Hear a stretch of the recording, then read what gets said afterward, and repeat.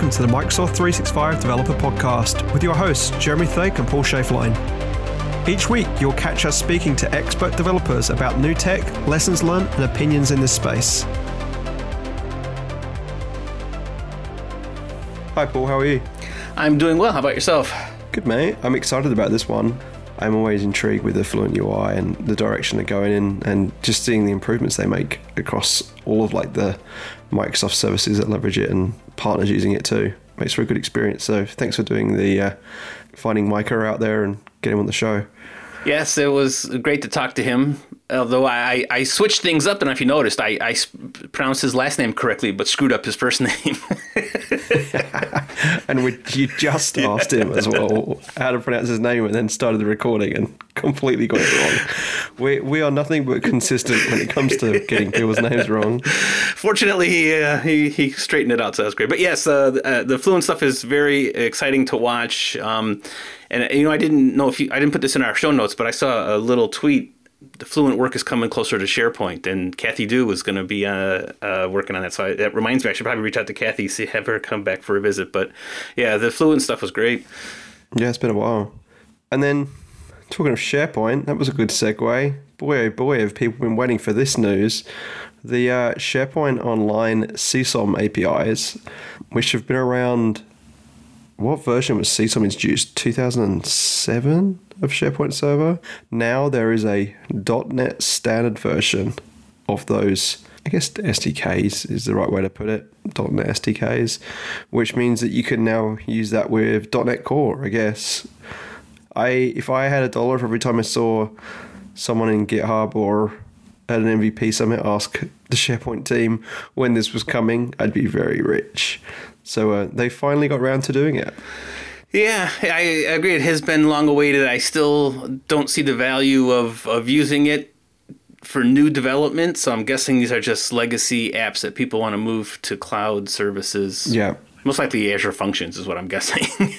So they want to be able to use new versions of CSOM up there. But yeah, so I'm glad they got it done. It as Lincoln said last week, everything you know, love, and hate about the CSOM is still there. It just runs on .NET Standard. So that's pretty thing. And I do want to just reiterate, it's .NET Standard version 2 is what they've targeted. That's not the same as .NET Core. So you can use it on .NET Core 3.1. So the latest .NET Core will work. I saw a couple of people in the call saying, why did you target .NET Core 2.0? And it's like, no, it's .NET Standard 2. So, which is the way things should go. So yeah, nice to see it moving on.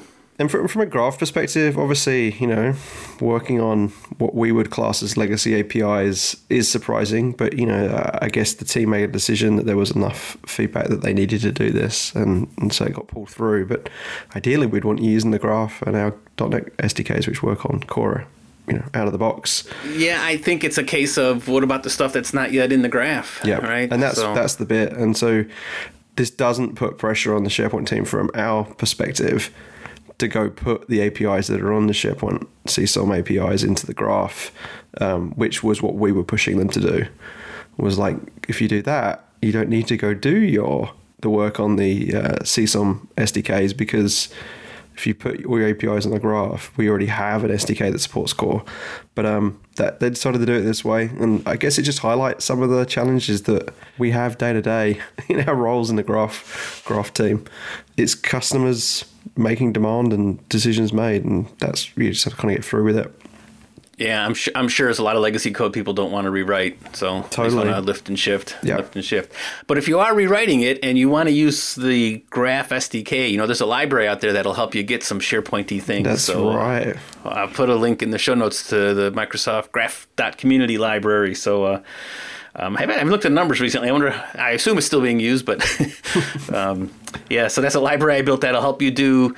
So when you have graph client.sites, there's some request builders that I put in there to help you navigate the SharePoint REST API from the graph client object in your code. So it's kind of make it a unified surface, if you will, to get the both. So thanks for letting me take a plug on that. So help people out.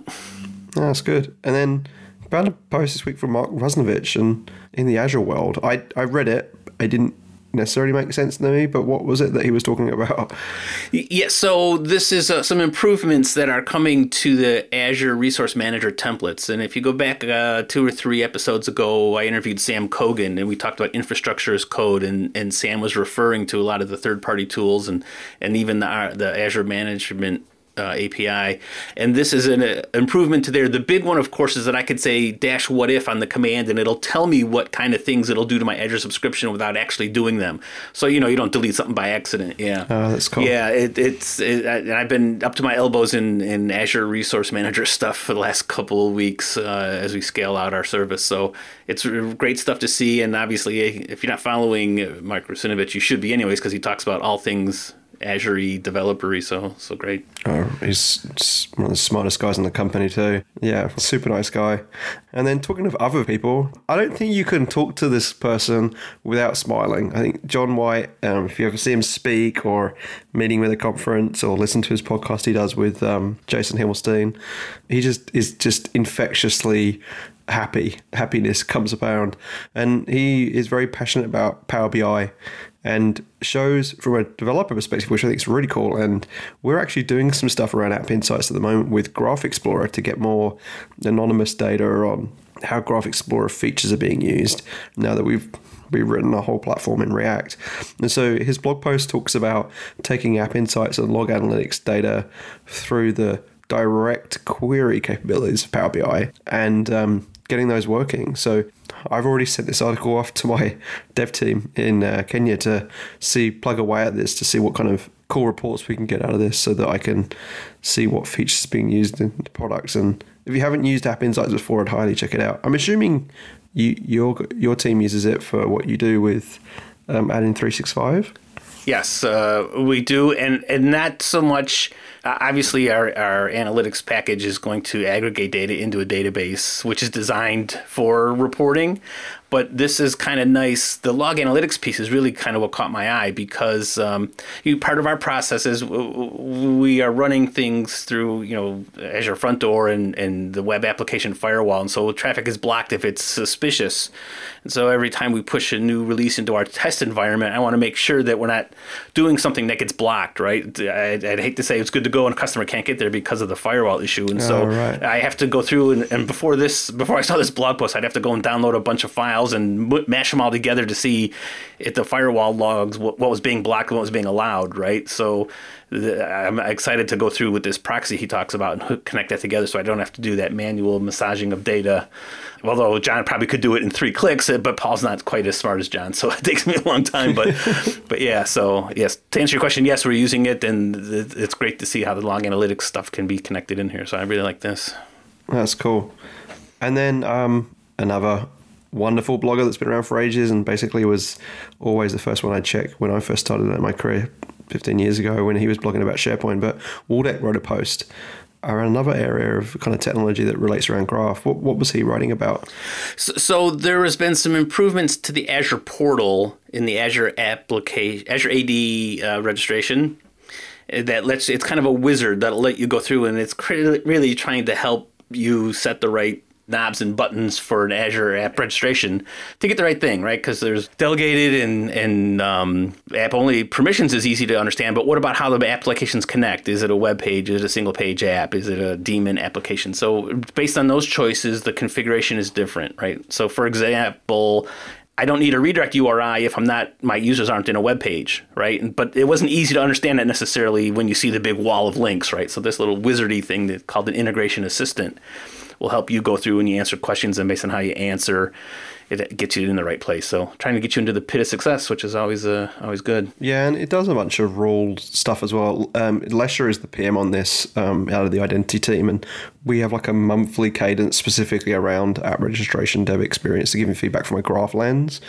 And so there's a bunch of rules in there that we recommend based on what we've experienced with customers configuring app registrations, for daemon apps or which apparently we're going to be changing the name of what we call like the daemon or non-interactive application types to robots, which is interesting. Yeah, but if you didn't grow up in the Linux area, you don't know what a daemon app is, right? So why is it called it? Yeah, so it's very true.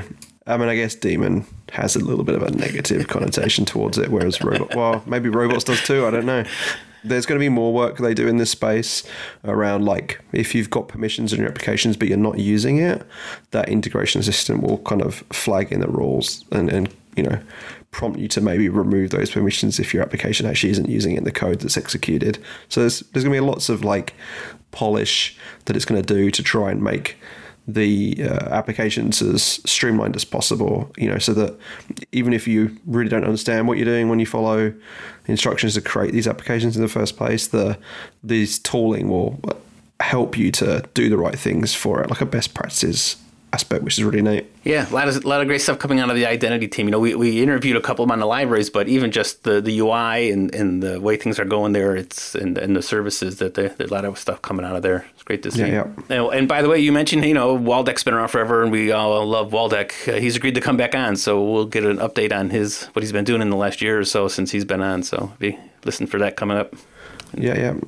He's very busy over there in PnP land with a bunch of stuff with Office 365 CLI and things, so it'd be good to get him on.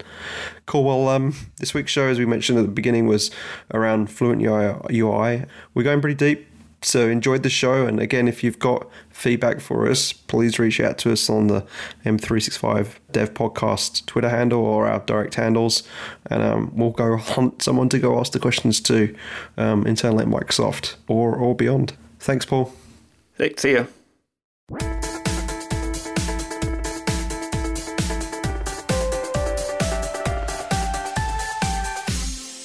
So this week on the episode, we have Mika Godbolt. How are you doing today, Mika?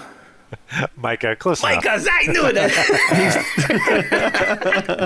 That was inevitable. Paul. I know, Amazing. I know, Great. my brain freeze. So welcome, Micah. Welcome to the podcast. Thanks for having me. Appreciate you bringing me on. Why don't you give us a little bit overview of who you are, what you do? Sure. I've worn a number of hats, but over the years I've been working with UI Fabric or Fluent UI, whatever you want to call it today, as an engineer, a UI developer, as a PM. I don't think there's any hats left for me to wear, so I'm currently a developer working on the project, working on numerous things, working on website documentation, helping updates on controls, fixing bugs, kind of whatever you have. Done it all and enjoy working within that space and within design systems and within Fluent UI. And so you mentioned all the various names. So let's start out of the gate there, right? So what is it called today, and what would it have been called before? And what's the best way to address this thing? I'll roll it back. I'll do the before first. So UI Fabric was a project that came out of really ODSP. OneDrive SharePoint was where I joined almost 4 years ago. And it was just a collection of React controls that we had built to share across OneDrive and SharePoint, which was going React, as well as Outlook was going React, and a couple other apps were all kind of going React at the same time. And we recognized this was a great space and an opportunity to, hey, let's align on some controls. So we built this shared set of controls and started sharing those across those apps, and it was successful. And we started adding some more controls and so forth. And then other people were like, hey, you got some React controls, and word started to get it out, and more people started using it, and you have one of those snowball effects where, once you get some momentum, it just keeps building and building and building. And we got to a point where it was too big to just have it as kind of a side project organized between a few different teams. And it actually got staffed and pulled into the greater org in general, and actually funded to be built and continue to move forward. Around a year or so after I kind of started with that, there was also this big push within Microsoft to create Fluent UI, or to create the Fluent design system. I think it's a better way to say it. Build, I think, like 2-3 years ago, and we were like, "Whoa, a design system! That's cool. We've been building UI Fabric for a long time. That's neat. They're doing that." So there was this kind of this slow, inevitable space where we're eventually going to hit each other as we became more of a design system, as Fluent design system became more of UI frameworks. There's a point at which we had to kind of hit each other because we were coming to that same inevitable point. And so that happened within this last year, recognizing that this Fabric name doesn't really mean much within with a greater sense of Microsoft, and there's always already this established name within Fluent, and it would make way more sense for us to all come under this banner of Fluent UI and having this single set of frameworks that allow us to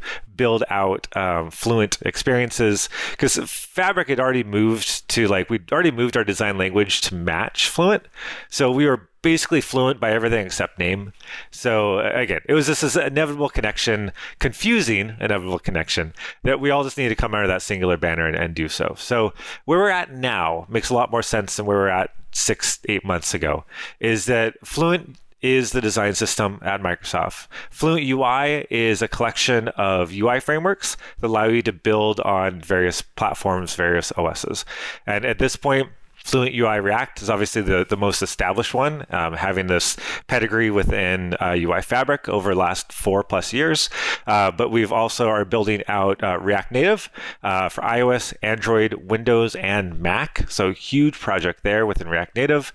We also have a set of controls for Android with Kotlin, as well as iOS and Mac. Pretty much across the board, whatever you need to be building in, you can do so with a UI framework that builds off of Fluent UI. There's also WinUI, just to kind of add a little more confusion. Again, all of these UI frameworks kind of coming to this colliding point.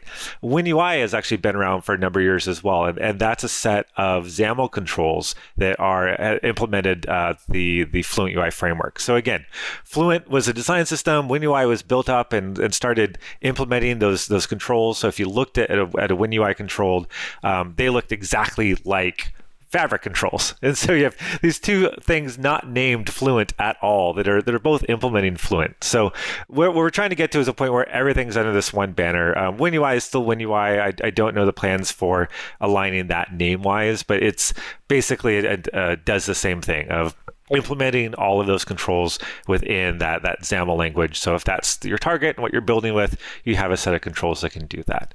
So that kind of brings us to where we're at now, a family of UI frameworks to build on any platform and any OS, the Fluent design system.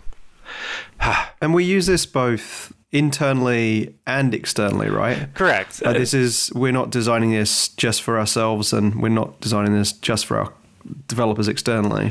Exactly. We've always had a first and third party story within pretty much anything that we build. I mean, most things we build are platforms that third parties then build on top of.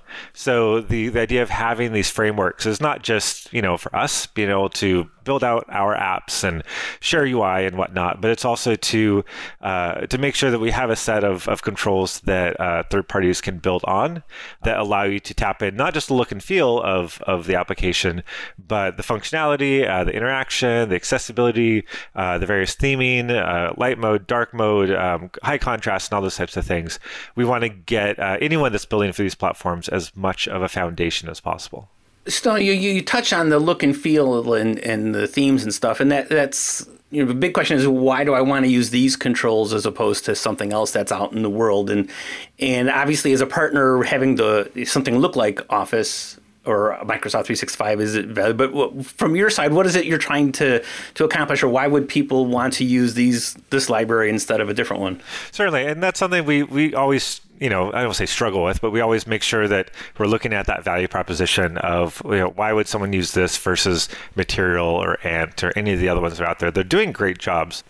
When you're building an experience, you want some consistency. You don't want your third-party application to stick out like this little sore thumb within this other ecosystem. So if you are building an experience that's going to fit inside of Azure and fit inside of Office, fit inside of Teams, you don't want it to stand out as this something that just looks completely different, works completely different, has different keyboard shortcuts, has a different accessibility model, so on and so forth. You don't want it to be this jarring experience for user to go from the first party experience to some third party experience that's trying to fit in to that first party experience. So that's the main thing is, just as an application, we don't want someone going from Outlook over to Word to feel like, whoa, this is something completely different. Nothing works the same, nothing looks the same. The feature set that, the accessibility of this versus that is completely different, it'll be a jarring experience for a user. So in the same respect, we don't want someone going from PowerPoint into some add-in and it just being such a jarring experience that it feels like you've jumped out of the product into something completely different. So whether it's keyboarding through a menu, whether it is theming and light mode and dark mode, or just being able to take on the various themes of the application, we want to make sure that, or third parties would want to make sure that the things that they build fit into that application and feel as seamless as possible. And that's another. At least another thing is, right, if I'm going to be doing an add-in in Outlook, or I'm going to be doing a SharePoint web part, there's a natural fit there, and that kind of fits in. A lot of our audience is in that same space as well, so the React controls kind of make sense. But you hinted before how there's all these other sets of things, and is it the same story for them? If I'm building a Windows thing and I want it to look like the Microsoft theme, I want to use these controls, or is it more to it than that? Pardon me, I'm not a Windows guy, so yeah. Oh no, that's exactly it. If you're trying to build a Windows application, if you want it to fit in and look like a Windows app, and you don't want to have to build your own UI with their own set of colors, your own set of functionality to try and make it match what it looks like, what the rest of the OS is doing. That's the goal of these UI frameworks, is to give you the set of tools you need to build out something that looks native on that platform. And I guess one of the reasons WinUI is a little different is that we own that platform already. We're not a guest there where we are on the web or on iOS or Android, where iOS and Android already have native kits to them. But for Fluent, we kind of have our own look and feel and set of styles and so forth that as a guest on that platform, that's the styles that we use. And if someone else wanted to replicate that, it would take a bunch of work to be able to replicate that. So we just want to make sure that if you want to build an experience that fits into, say with Azure, we do this same kind of concept of we're building this app that that wants to live kind of within the Azure ecosystem, and even if it's going to be a completely third-party experience, not embedded inside of Azure, you want it to look and feel like Azure. How much work would that be to try and follow the design system that's in Azure right now and rebuild everything inside of there? Versus, hey, I've got a set of controls and a theme. Now I look like Azure. I can build something out that looks like it fits. It's a seamless experience back and forth, and it's not just matching it today, but it's also feeling confident that if things change over time, that you'll be able to pick up those changes easily. Themes change, we go rounded corners, drop shadows, whatever the case is, that you're not going to have to spend a whole bunch of effort kind of chasing that design system all over the place, that you'll be able to follow along. So when you're talking about Azure, do you mean the Azure portal experience, or? Exactly. Yeah, there's a bit longer story there with Azure, and that Azure itself is still not using React, but we worked with the Azure team at one point to build out a theme for Fluent UI that gives you that Azure look, the colors and just the style of the controls and so forth. So because we had a bunch of Azure teams locally that wanted to build out experiences that would fit and look like Azure, but they wanted to build React apps, basically. They didn't want to have to build on the platform that was there because it was completely separate. So being able to use Fluent UI and be able to use the theming that Fluent UI provides, they were able to build, and it's actually available on our GitHub repo. It's completely open source. You can check it out. You can use it. A set of themes, or a theme, actually dark, light theme, I think a couple themes, that allow you to basically make Fluent UI look like an Azure app. They give you that style, those colors, and that look. So they can now build a React app that looks like it would fit inside of Azure. If you jump back and forth from Azure into this app, it would be a seamless experience, and it would look and feel the same. So now that leads to my next question. You're building a set of tools, and now you've talked to how the Azure team can do something, and obviously we've seen the SharePoint team using it, and the Microsoft Teams has got something similar. How is it that you get these controls into the products? How does Microsoft? Is it as simple as but the product teams are going to copy paste and we're good to go, or do we have to play nice? How does that work? I guess the struggle is who's using what versions of this, and I'd like to minimize that pain if I could. Yeah, and that it's a huge story and challenge that we kind of deal with JavaScript is to host or not to host. That is the question, because there's two approaches. One is you tell third-party developers, just bring all your code, bring all the code that you need, bundle it up and drop it into the application. So your version of React, your version of Fluent UI, your version of whatever Lodash, whatever plugins you want, bring all that code over and drop it in and work. That works in a lot of places. That works in a lot of iframe scenarios where you need to have that kind of separation. But obviously, it's going to be a lot heavier. The flip side of that is everything is locked down. Everything is completely static. And all you can do is write code against the specific versions. And then we will supply all of the React and Fluent UI and if Lodash is even available or whatever the case is, which is okay. You avoid some of the duplication, but now you have the question of, well, how do we upgrade to a newer version of this like global React and break hundreds of applications that were, relying on some deprecated API or something like that. So I think those stories are still being worked out. The best way to do that, I personally don't work in that space as much to give a definitive answer. I know it's hard. And I know, especially within SharePoint, that's kind of been a struggle to be able to kind of keep them on, a more current version of Fluent UI, because again, they provide this version to their users.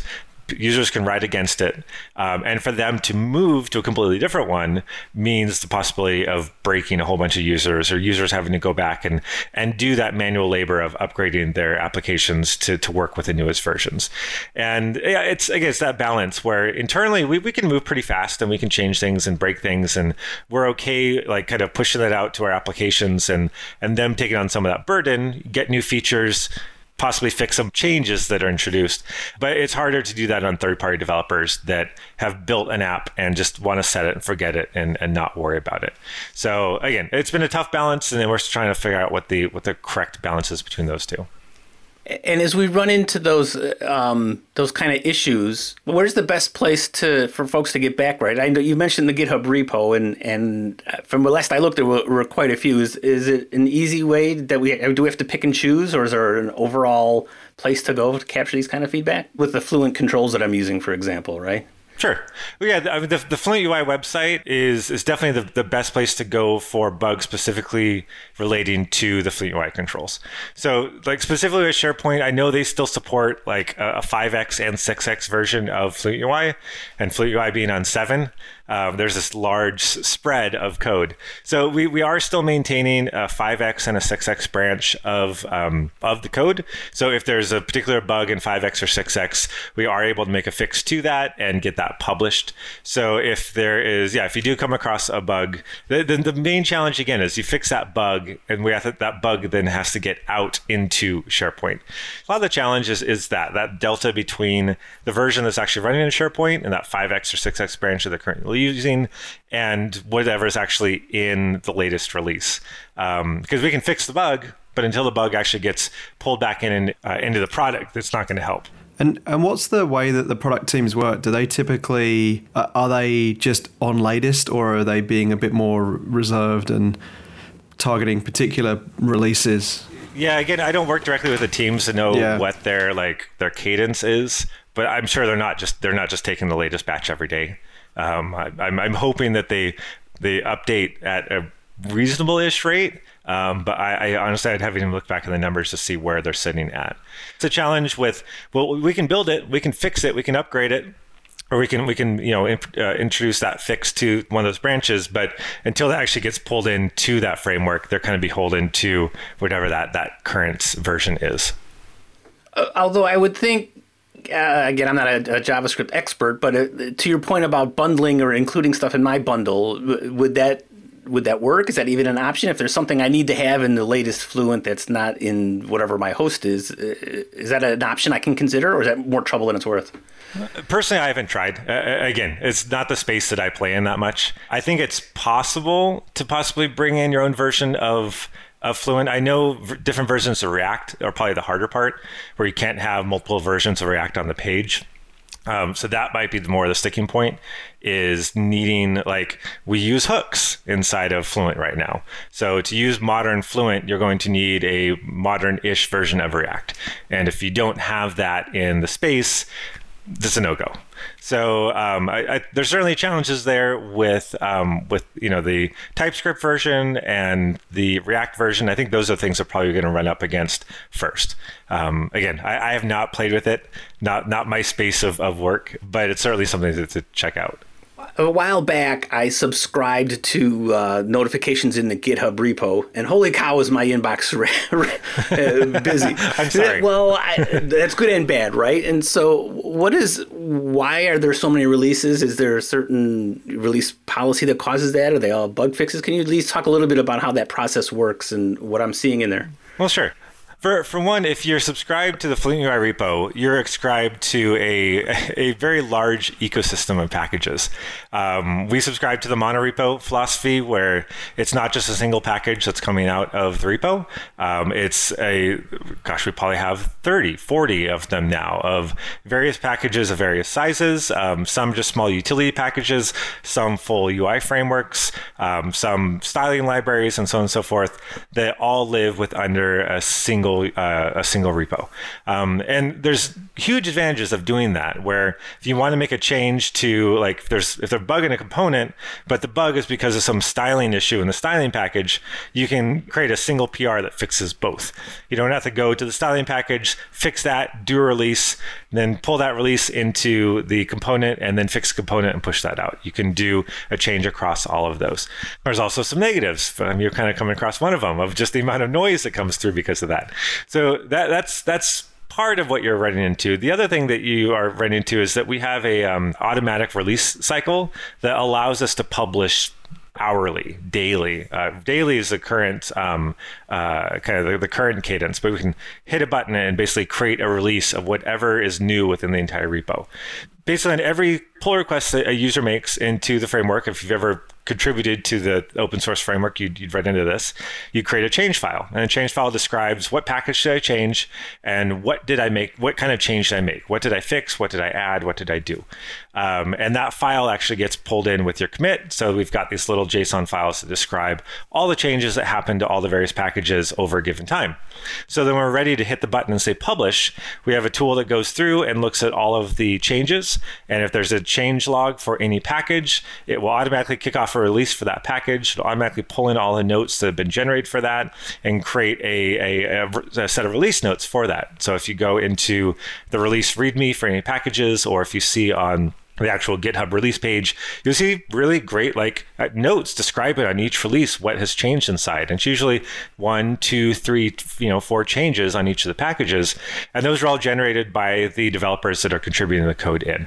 So you're hitting two things. There's a ton of packages within a single repo because we're doing a monorepo in there. And then secondly, we release daily so that you don't have to wait 4 months, 6 months for some big, huge release to come out to finally get your code into the release. Again, there's advantages and disadvantages to that approach as well. But it serves us really well, especially for our internal teams that hey, I have a bug. I can't ship this app next week without fixing this bug. What do I do? Oh, I can go and fix the bug right now and know that tomorrow a release is going to come out that I can consume and then continue on with the application that we're trying to build. So it's become a powerful tool, and probably one of the reasons that we've been so successful internally is just this recognition that the turnaround time once I get a PR accepted is incredibly short. And do you have a lot of the teams that are consuming your library internally providing those PRs for bug fixes or new features as well? Or have you got a very dedicated core team that are kind of pumping all this out? Both. Yeah, we certainly couldn't do all the work by ourselves, but we certainly don't want to just leave it up to everyone to kind of manage and maintain the direction of the framework. So we have a core team that reviews pull requests, that is doing a lot of the more foundational work of whether it's a TypeScript bump or whether it's improving performance on some the styling or something like that, something that's going to affect all the controls across the entire framework. But then we have teams like Outlook that have taken obviously a large vested interest in dates and date picker and calendar and those types of things, things where they mostly own that control. So if there's features they need to do, or a style change they need to do, or a bug fix that's important, they will come in and do that work and create PRs against that component. And then we help get them through and just make sure the code's up to what it needs to be within the framework, and we push that through. That's one of many examples of product teams that have taken vested interest in a control, or have just come across a bug or a missing feature that they need to be able to move forward with their product, where they can hop in and make that change and contribute, and everyone gets the benefit from that improvement. And again, that's been one of those kind of magical experiences that you didn't often see in Microsoft a number of years ago, where various product teams were getting together, maybe hopping in a Teams channel, discussing a problem, coming up with a solution, 5 different teams deciding on this, and then someone going off and writing a PR into this shared framework. So just to see that kind of open source approach and open source mentality applied to something used within this company has been really exciting to see. And it's been just a really good foundation as we move forward, building out more of these libraries, taking on that same mentality, and being able to share the experiences we've had with those teams so they can hopefully have the same successes that we have.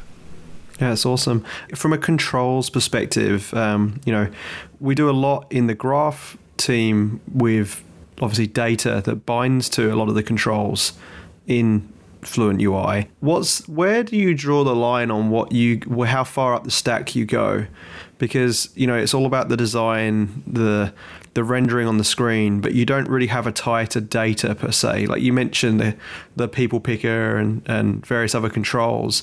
To me as a developer, that control isn't complete without being able to throw data at it. But where is that line with these controls?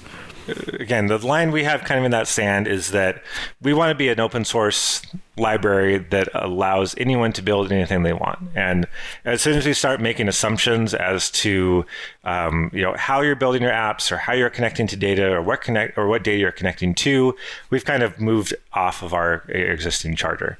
What we do want to do is we want to provide controls to the teams that are building those experiences out. We have a team that's building out like all the file picking and file sharing functionality you see within Outlook or OneDrive and SharePoint and Teams, and they build that on top of Fluent UI. But it's a team that's building that experience, connecting to those APIs, connecting to those data sources, and we support them in doing that. So that's really the space we want to be at, is providing those controls to teams that are building these much more complex data-rich experiences. So they don't have to worry about UI. They don't have to worry about, how do I build this button? How do I build this drop-down? They just have to figure out what data do I populate it with, and what do I do on various clicks to that UI. So whether it's file sharing, whether it is the people picker and like the people card and those types of things that you see within our applications, those are other teams that are building on top of Fluent UI, that are building these experiences that either work internally or even at some points share out with third parties as well, as like be able to bring pull that code down and build something that connects to the graph. That's cool. Yeah, thank you. Yeah, I can, and to that point, I can remember when I first seeing it, I thought, well, why do they call it a persona? That doesn't make sense. It's a people. And then I figure, you're not connected to people, so it kind of made sense in that regard, right? So you've mentioned a couple times on styling and themes, and it seems to me that that's changed somewhat recently based on, at least in the React bit, where there's this new semantic theming and how do I get stuff look right. Do you work in that area? Can you give us a talk about what the philosophy is around that, or is that more of a it depends answer? I give just some general background on theming, and that, we started in OneDrive and SharePoint. So we started in SharePoint, and there's a huge theming story that comes within SharePoint. So out of the gate, UI Fabric back in the day had a very strong theming story. So being able to take a very large theming object and completely reskin a UI to be able to take on that theming. That legacy has definitely come with us as we move forward, and has allowed us to do some really great things, like again the file sharing and file picking, being able to take a single set of a single UI built out of Fluent UI controls and drop that into, say, Word, and have it look like Word, and take the same UI and drop it into Teams and have it look like Teams. The foundation we've built Fluent UI on allows our product teams to be able to build this experience once and then drop it in these various places and have it take on the theme of that application. So being able to build it once, deploy it out to these various endpoints has been powerful for us. And then one of the reasons the tool gets adopted so often is it gives you that out of the box. And you're not having to write, well, I do need to write a Teams theme for my UI. Now I need to write an Outlook theme for my UI. You get that directly from using Fluent UI.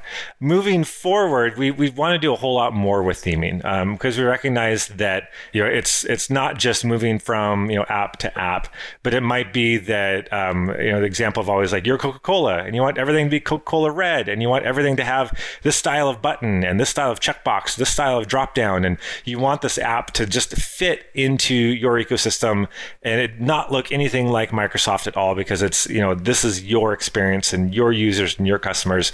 And we want to be able to support that as well. So moving forward, we're trying to make theming even more flexible, even easier to do and safer to do as well. One of the challenges with theming, especially on the web, is that with CSS, you can basically theme anything to look any way that you want. But the challenges with just throwing CSS at things is it becomes extremely fragile if the code underlying ever changes, if a class name changes, if the order of the DOM changes, your styling that you lay on top of something can completely change. So you're talking to two SharePoint developers here, yeah. So we're both sitting here cringing, going, "Yep, been there, done that, got the T-shirt." Yep. Because the thing is, we provided like real basic like theming variables that you could use. Like, okay, you can change some colors. But what happens when you want to round some corners? What happens when you want to add a border or a shadow or something like that? Working in this environment where there's a UI framework and a bunch of places you could use it, the contract that you get from using class names is very fragile. Like the CSS class names are amazingly powerful, like to select exactly the right thing. But if that is your contract to be able to style some UI that's owned by somebody else, it's a very, very weak contract, one that's very hard to enforce, one that's very hard for us to be able to work under. Because if we're trying to fix a bug and the only way to fix a bug is to wrap a div around something, that's going to break a bunch of people. And like, wow, you can't like wrap a div around something. So what we're trying to move towards is we want to allow incredible customization without having to resort to a whole bunch of class name overrides within the UI. And that basically means giving you a lot more hooks into making changes to the core styling elements of a control. And what that comes down to is a set of tokens. So we haven't talked much about Fluent UI 8. So we're currently on 7, on basically the same 7 branch that Fabric was on, and we're doing a large chunk of work for what Fluent UI 8 is going to look like, and really the next generation of all of the Fluent UI frameworks. And one of the big things that we're betting on, that really the industry is betting on, is the idea of tokens, of taking these design values, these border values, these hex values, these font size values, and basically elevating those up into a set of style tokens, style props that can be passed into any control. So if you want to change the border width, if you want to change the border color, anything that's important to that control that the designer says, this is a value that should be used on this control, we want to elevate that up into the theme to allow a user to make a change to that. And the big advantage there is that you get a semantic value. You get the semantic token. So rather than, hey, there's a class name I can point at and just throw styles at, now you've got on a component, you've got like a checkbox, and you have like, if you ever styled a checkbox within Fluent, it's kind of crazy because it's all like pseudo elements, and like there's like 3 different places the color is actually applied, and like it's challenging to find all the places to style it. So what we really should be doing is pulling that into a single semantic value to say, hey, give us the color you want for this checkbox. And the 4 places that we need to apply that, we'll apply that to the right places. And if you ever need to change it, just give us a new value for that token. And that's a space we want to move to, where you're not having to write complex selectors to be able to make complex overrides and complex DOM structures. We want to be able to provide you with a set of tokens that allow you to customize and really make whatever changes that you want to a component, and in a way that is type safe and that is an API we can commit to.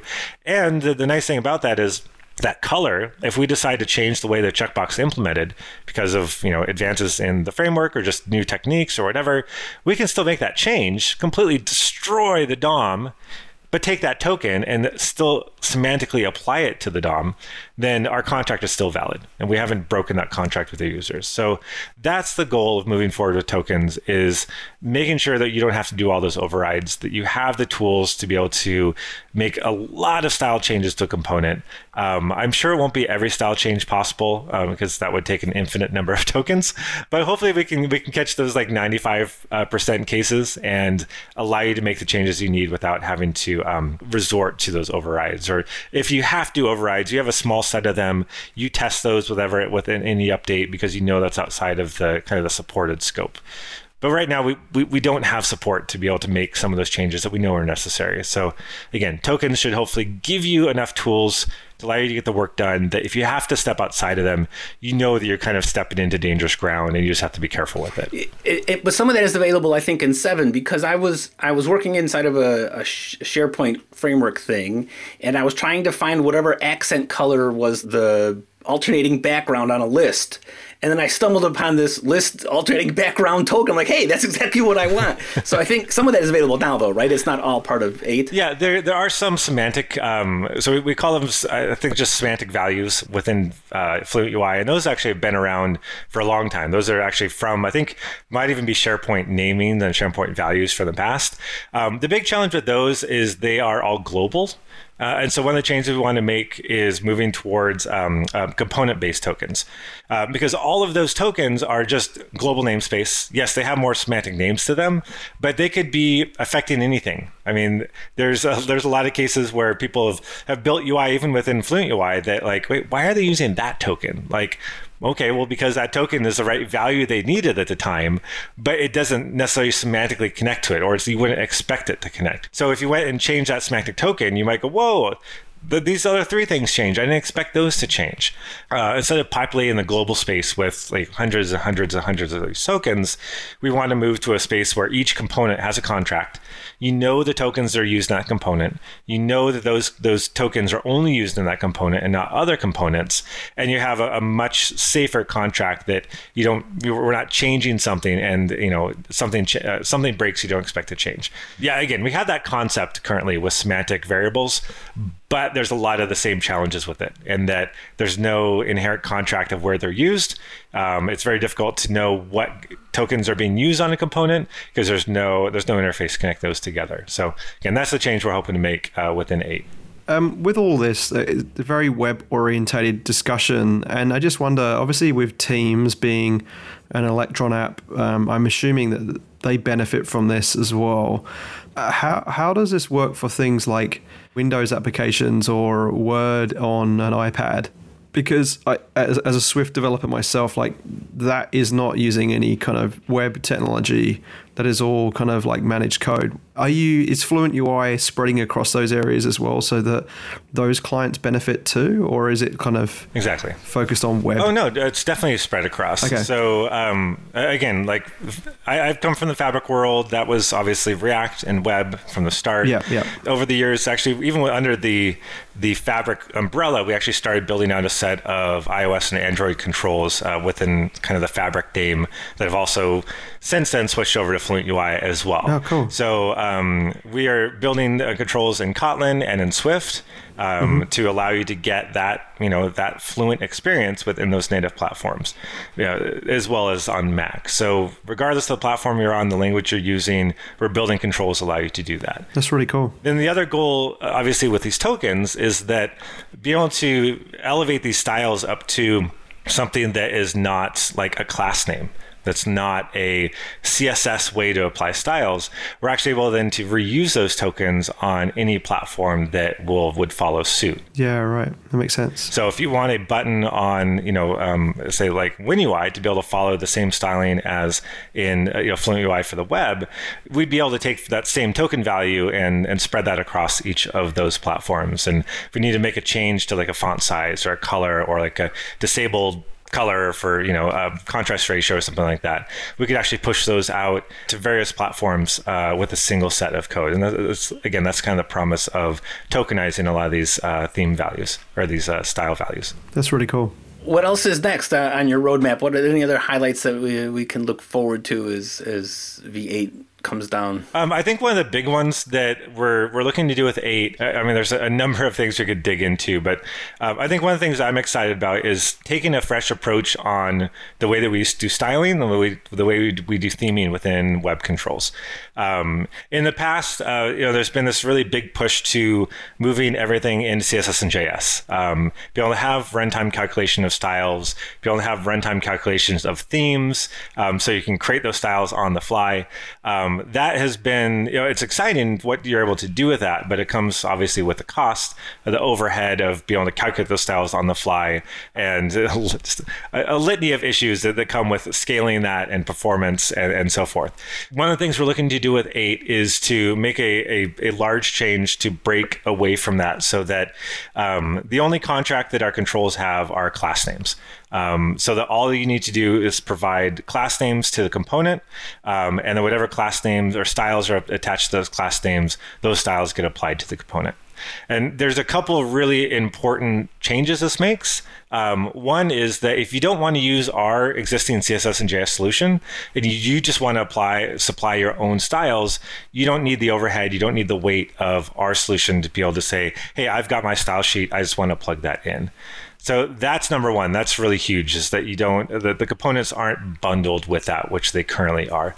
The other one that's actually a nice extra outcome that comes from this is now we've got a set of class names that is just class names that define all the various styles at the various modalities, open, closed, selected, disabled, all the various states that it would be in, that are completely divorced from React, from Fluent UI, from anything. If you wanted to build out a new control in just static HTML or in Vue or in Angular, here's a set of class names that define all the styles of these components, and has nothing to do with any type of runtime, any type of JavaScript overhead, that you'd be able to use those class names to build out your own UI with if you needed to.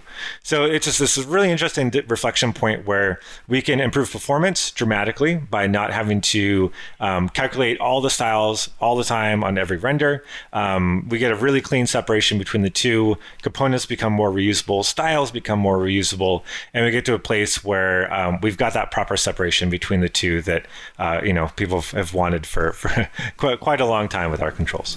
I mean, other than listening to this podcast to see current state, how are you engaging with the community that are using this? Because I'm assuming from looking at the number of forks and clones and different things on the GitHub repo, this is pretty popular.